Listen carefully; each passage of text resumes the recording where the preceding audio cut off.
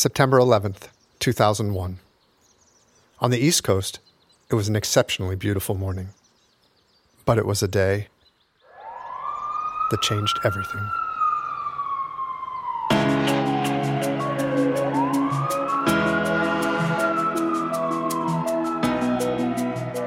The Defense Intelligence Agency dedicates this episode of DIA Connections to those lost on 9/11.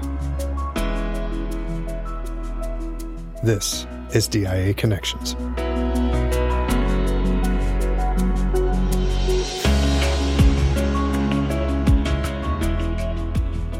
We must organize to support 24/7 operations, and we must do two things right now. We must identify the next act of terrorism. We must develop targets for military prosecution. My job and the unit that I was attached to was largely there on a capture-kill mission, and that was the first time I'd ever received orders that came directly from President Bush. I heard the President on Air Force One give the instructions to the Vice President and the Secretary of Defense saying, we're at war. And when I find out who did this, they're not going to like me. And it won't be any slap on the wrist crap. We're going to kick their ass. Powerful and emotional thoughts from our guests as we reflect on a tragic day in American history, September 11th, 2001.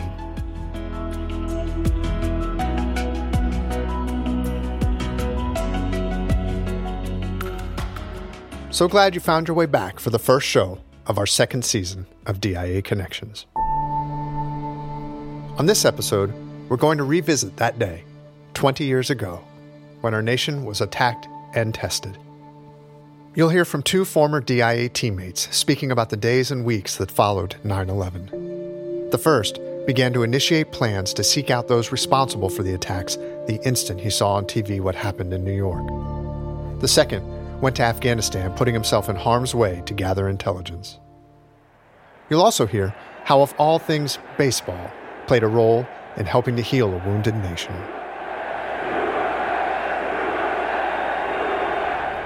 But up first is someone who didn't work for DIA, but did answer to the same boss as we do, the Commander-in-Chief. And he was accustomed to answering a lot of questions. Since you speak for the President, we have no access to him. Can you categorically deny that the United States... From January 2001 to July 2003, Ari Fleischer served as the White House press secretary for President George W. Bush. Helen, as I've told you many times, the position of the United States would be to lift the sanctions. He was in with the president practically every single day. And he was with him at an elementary school in Florida on the morning of September 11th. He was gracious enough to field a few questions from us and walk us through that difficult time. Ari, thank you very much for joining us. Glad to be with you. Thanks for having me. Everybody tell me what this part of the word says. Run. Yes, run. Ari, so many people are familiar with the chilling video of the school children reading for the president when he's told the second plane hit the World Trade Center and America is under attack. Ready? Running. Yes, running. Good job. How and when did you find out about the second plane that struck the towers? I got a second page. I was about 10 feet over the president's left shoulder, leaning against the wall, and it said a second plane hit the second tower. And instantly I knew it had to be terrorism. Today we've had a national tragedy. Two airplanes have crashed into the World Trade Center in an apparent terrorist attack on our country.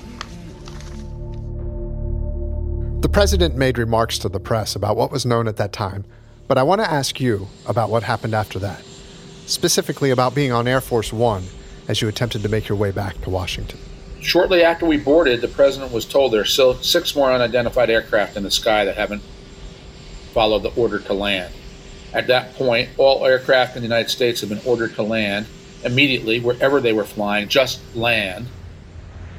We got in the sky and started to return to Washington, D.C., but that didn't last long. The president wanted to get back to Washington, but the Secret Service immediately concluded the last thing you want to do is land Air Force One at Andrews Air Force Base, a known location, a known target, in case there are any more hijacked aircraft in the sky that would in essence, conduct a kamikaze raid and land on Air Force One when it's parked on the tarmac. Right. Yeah, well, the thought of that 20 years later is still awful. Now, we know you made stops for security purposes, and then it was back up in the air to try and get to D.C. What was it like being in the sky at that point? They preferred us to wait, to fly in a random zigzag pattern in the sky all the way at 45,000 feet for a 747. And what I later learned was that it was actually part of the military training. The military during the Cold War used to train for something that was called a decapitation attack, which was in the event that the Soviet Union or China launched such a vast number of missiles at the United States in an effort to decapitate the United States government. Our military prepared for how to defend against that. And so on that day, Air Force One started to implement some of its decapitation procedures, and it started to fly at a random zigzag pattern in the sky where the only person in the world who knew where Air Force One was going was its pilot.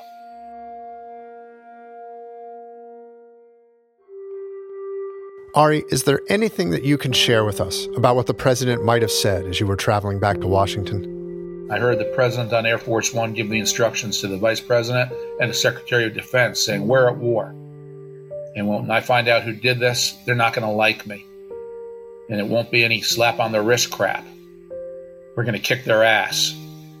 These are the things the president said that day privately aboard Air Force One. But to hear the commander-in-chief say we're at war, it just sent a chill down my spine.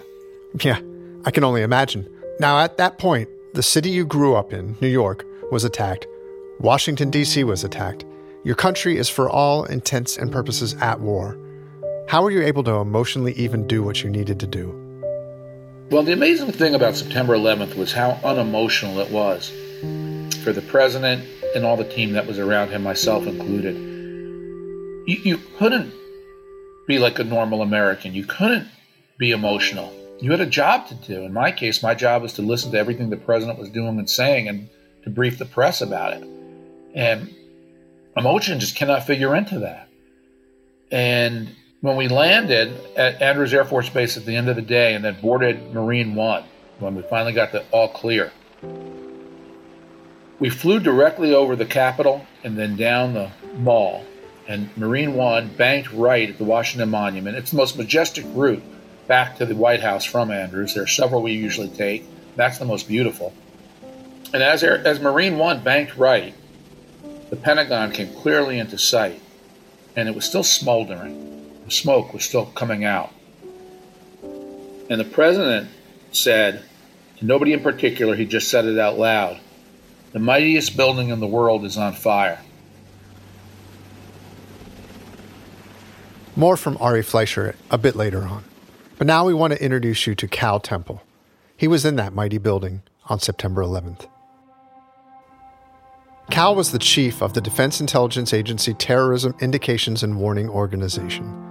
Along with his team, he was working at the Pentagon that day, and he watched news of the attack on the Twin Towers on television. It appears that there is more and more fire and smoke enveloping the very top of the building. Oh, my God. That looks like a second plane. My job is to not be incapacitated by spectacle on TV. And I'm not undermining the loss of life or the tragedy that unfolded before millions of Americans. But I can't be flat-footed. Those Americans are expecting me to be in motion.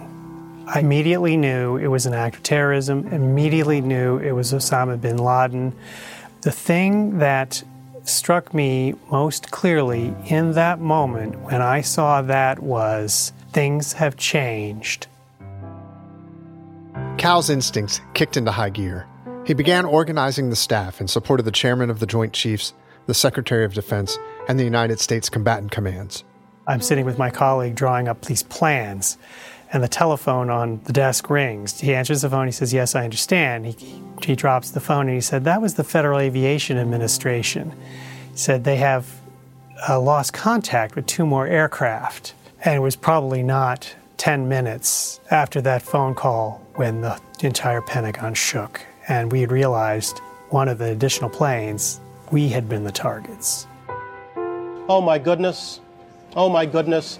We're looking at a live picture from Washington, and there is smoke pouring out of the Pentagon. It would appear that there has been another major explosion. One of the 4 planes hijacked was American Airlines Flight 77. It flew into the southwest corner of the Pentagon. There were 184 victims. The fatalities included 55 military personnel and 70 civilians. 7 of those were from the Defense Intelligence Agency. After the plane impacted the Pentagon, Cal checked on DIA personnel, secured classified information, and then directed everyone to their cars and led a convoy of 20 counterterrorism officers to DIA headquarters to, in his words, get to work. My mission at that time, and the Defense Intelligence Agency's mission, was the removal of al-Qaeda senior leadership and remove Taliban senior leadership in order to stabilize the country. So two primary levels of effort. Remove the people who had attacked our country, and then suppress and remove the Taliban regime which had enabled them. Cal grew up in Nashville, Indiana. He came to Washington, D.C. in the late 1980s, wanting to serve in national security and service country. He spent several years in the National Guard and worked for the FBI from 1992 to 97 as an intelligence officer supporting bureau operations. In the fall of 97, he entered DIA and had a 19-year career with the agency. In 2021, he was inducted into the DIA Torchbearers Hall of Fame. It's the highest honor the agency can bestow on a former employee and recognizes individuals whose years of contributions have had an impact on the agency's successes and accomplishments. Sadly, 3 years earlier in 2018, Cal passed away. He left us way too soon. You've been listening to an interview he did with the 9/11 Memorial and Museum. As you can hear, it's easy to understand why we were blessed to have him as a teammate and why we miss him dearly. Here's more from that interview. I recall the Director of Intelligence for the Joint Staff, Admiral Jake Jacoby, had to go to a series of meetings with the Chairman of the Joint Chiefs. And the Chairman of the Joint Chiefs rightfully asked the entire assembled military room, "We're going to war. How do we win? How do we win this war?" And that became an intelligence problem as much as it did an operational problem. And we came up with strategies, ideas, concepts to assist the department in thinking about how do you win a war on terrorism. I've directed the full resources of our intelligence and law enforcement communities to find those responsible and to bring them to justice.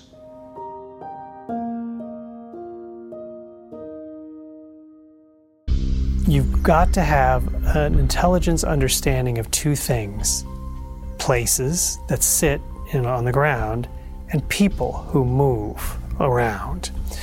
And so we had to develop new intelligence architectures and understandings on locations in Afghanistan and elsewhere, and then the people who were circulating through the region and so on. We also had to figure out who needs this. Who needs this?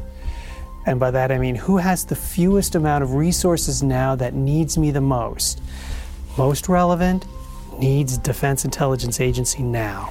And it came down to 2 answers: United States Special Forces and Defense Intelligence, Human Intelligence Collection. Those were my customers. And so when we were talking about targets, I organized systems and architectures and product and intelligence that was tailored directly for them. That was my job, and that's what we did. In prayer for the people whose lives were lost here. 3 days after the terrorist attacks, President Bush went to New York City and visited Ground Zero. He stood on top of an unearthed fire engine buried in rubble from the fallen buildings and addressed a crowd of weary but determined firemen and rescue workers. Here again is Ari Fleischer. The mood was anger. The country wanted justice. I mean, when President Bush on September 14th, in that megaphone moment, said that when he was speaking and one of the firemen or policemen yelled back, "We can't hear you." And he said, "I can hear you."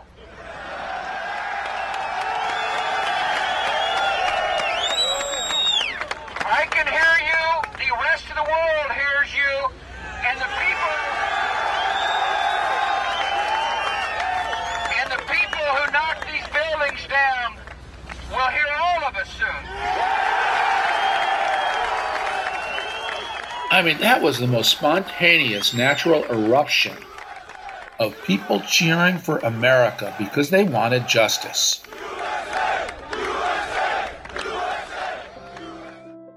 It's a frightful feeling to be part of a nation that you know is going to war, because you know servicemen and women are going to die. But you knew that in this instance, using the strength of our military to bring justice and to go after al-Qaeda needed to be done. The U.S. strike has in fact begun, that what we are seeing and hearing in Kabul are in fact the sights and sounds coming from a U.S.-led attack on positions in and around Kabul. American-led military attacks against targets throughout Afghanistan continue tonight, even as The Pentagon says U.S. and British forces struck 30 military targets in Afghanistan in the first day of the war. Operation Enduring Freedom, which began in October 2001, was the U.S. military response to the September 11th attacks. The purpose of the operation was to topple the Taliban regime in Afghanistan, capture or kill the planners of the attack, and eliminate terrorist camps in that country. Here's the Defense Secretary at that time, Donald Rumsfeld. The fact is, in this battle against terrorism, there is no silver bullet. There is no single thing that is going to suddenly make that threat disappear. And here's then Chairman of the Joint Chiefs of Staff, General Richard Myers. I want to remind you that while today's operations are visible, many other operations may not be so visible. Not so visible. Human intelligence. That was the job of our next guest, and we're only going to use his first name, Mark. He was one of a large number of reservists mobilized after 9/11 by the Defense Intelligence Agency. He joined DIA historian Paul Isaacson for a conversation about his mission. But first, here he is describing his particular skill set, which made him a natural candidate to go to Afghanistan. I worked in the Navy's Anti-Terrorism Alert Center, which is under Navy Criminal Investigative Service. I had also worked at CIA looking at weapons of mass destruction and the terrorist use of WMDs. Proliferation, nuclear weapons, terrorism, those were all my main skills.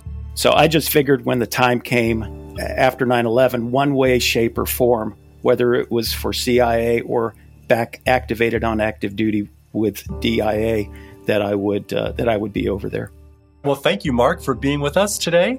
I'm looking forward to hearing your stories. So let's jump right in. Let's get to your mission. What were you doing there? What were you hoping to accomplish? Why were you so far forward in field, out there, tip of the spear? What were you trying to get done?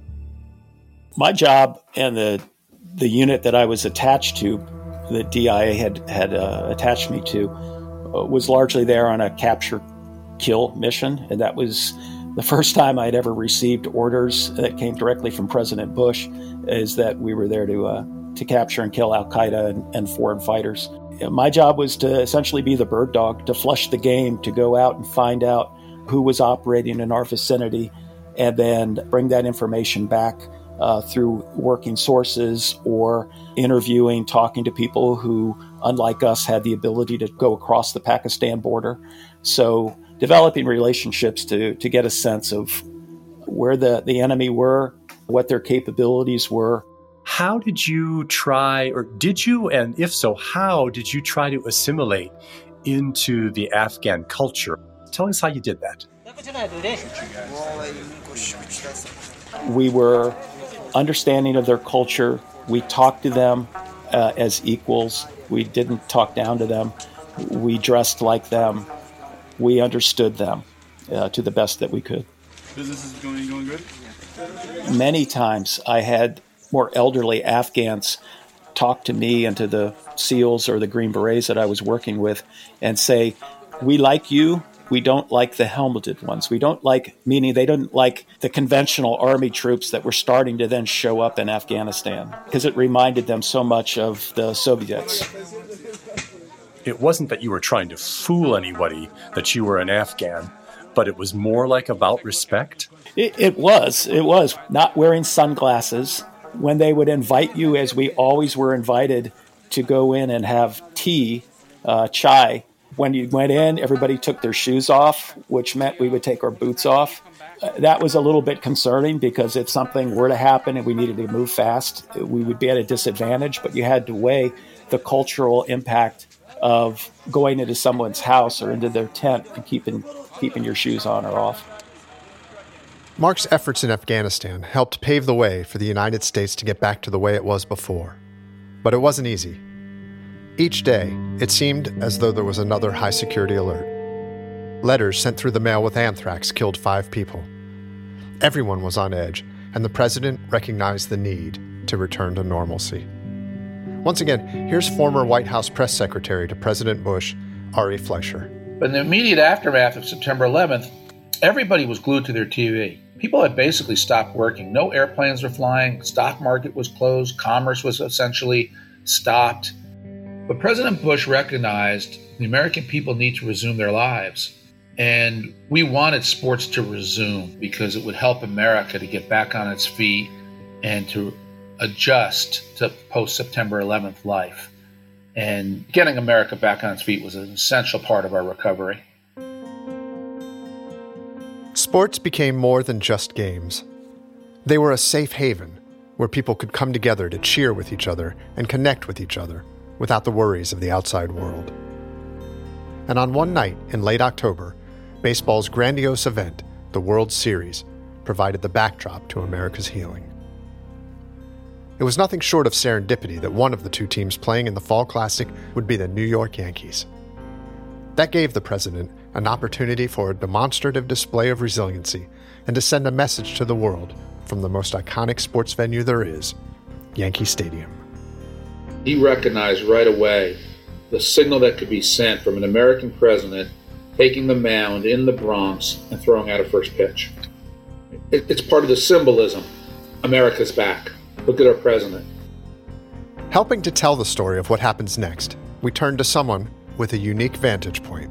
I'm Jim Joyce, and I'm a retired Major League Baseball umpire. And I was working the World Series in 2001 when President George Bush threw out the first pitch for that World Series in New York. Jim Joyce had a 30-year career as an umpire. He told us that being selected to work a World Series is the highest honor for someone of his profession. But this time around, the real honor wasn't just about baseball. It was what he did prior to Game 3 when he went to Ground Zero. I wanted to see it. I wanted to see what had happened to New York and to the United States. I know that's going to sound, blubbery, but that's really what I wanted to do. And I had my daughter, she was 14 at the time. I wanted her to see it. When we got there, it was still smoking. It was still smoldering of, smoke. I literally started tearing up. It hit me really hard that something like that could be done, to our country. The next night at Yankee Stadium, there were up to 1,800 law enforcement personnel. Fans went through metal detectors and snipers patrolled the roof. The uneasiness in the air was palpable, considering the comments made earlier in the day by Attorney General John Ashcroft. The administration has concluded, based on information developed, that there may be additional terrorist attacks within the United States and against United States interests over the next week. Secret Service agents were positioned all over the ballpark, including one in particular inside the umpire's locker room. He smiled and he was very gracious. He was very polite. And after he introduced himself, he just sat back down. That's when the liaisons from the Secret Service came in to tell us that President Bush was going to come in. And then they said, and oh, by the way, Secret Service so-and-so here is going to walk onto the field with you, and he's going to be dressed in an umpire uniform. And we said, okay. He had smoke grenades on the side. He had a shoulder-harnessed weapon. He had like a full holster wrapped around him on his upper body. And when he put our jersey on, the uniform jersey, it all disappeared. You would never know he had anything on him at all. A Secret Service agent masquerading as an umpire for a pregame appearance by the president wasn't the only unusual visitor to the umpire's locker room that night. President Bush came in, And I had with me, because I had a feeling this was going to happen, I took a still camera with me, and I took a video recorder with me. And I recorded the whole thing. Will you do me a favor and say hi to my son, because he's one of your biggest supporters? Jimmy? What's his name? Jimmy. Jimmy, how are you? This is my first World Series. Really? I vowed I'd never go to a World Series unless the Rangers got in. And I changed that vow. Ladies and gentlemen, please direct your attention now to the area in front of the pitcher's mound for tonight's ceremonial first pitch. Ceremonial first pitches are almost always thrown from in front of the pitching mound, mostly because it's considered too difficult for a novice to throw the 60 feet 6 inches, that's the distance between the pitching rubber and home plate, with any degree of accuracy. Oftentimes, the attempts, shall we say, don't look very good at all. So the president planned on a nice, easy, safe throw from in front of the mound. That was the plan. But plans can change, especially when you get advice from Yankee great Derek Jeter. Here's Ari Fleischer. So he was warming up underneath the stands at Yankee Stadium and underneath the right field stands behind the dugout, and he's throwing from the base of the mound. And Derek Jeter walks by and he sees him at the base of the mound. And Jeter said to the president, "Mr. President, you're not going to throw from the base of the mound, are you?" And Bush said, "Yeah, I thought I would." And Jeter goes, "I want to do that if I were you." And the president said to Jeter, "Well, why not?" And he said, "This is Yankee Stadium. If you throw from the base of the mound, they're going to boo you." So now what's Bush going to do? So he said, "All right, I'll throw from the rubber." So as Bush is about to take the field, the last thing he heard was Derek Jeter in his ear saying, "Mr. President, don't forget, don't bounce it. They'll boo you." So Jeter had the president coming and going. And please welcome the President of the United States. And when he threw that perfect strike right down the middle with a little pop on the ball, it was the spontaneous cheering, USA, USA, USA. And what a message to the world. He understood the gravity of that moment. And in all the pictures of him afterwards, he had such a look of steely determination. There was no jubilation. There was no fist pump that he threw a perfect strike. His look matched the moment. No president has ever visited Yankee Stadium during the World Series. This was the year. That was part of helping us get back on our feet. We were cheering for ourselves as a country after having gotten sucker punched. And it felt so good to hear people cheer for our country.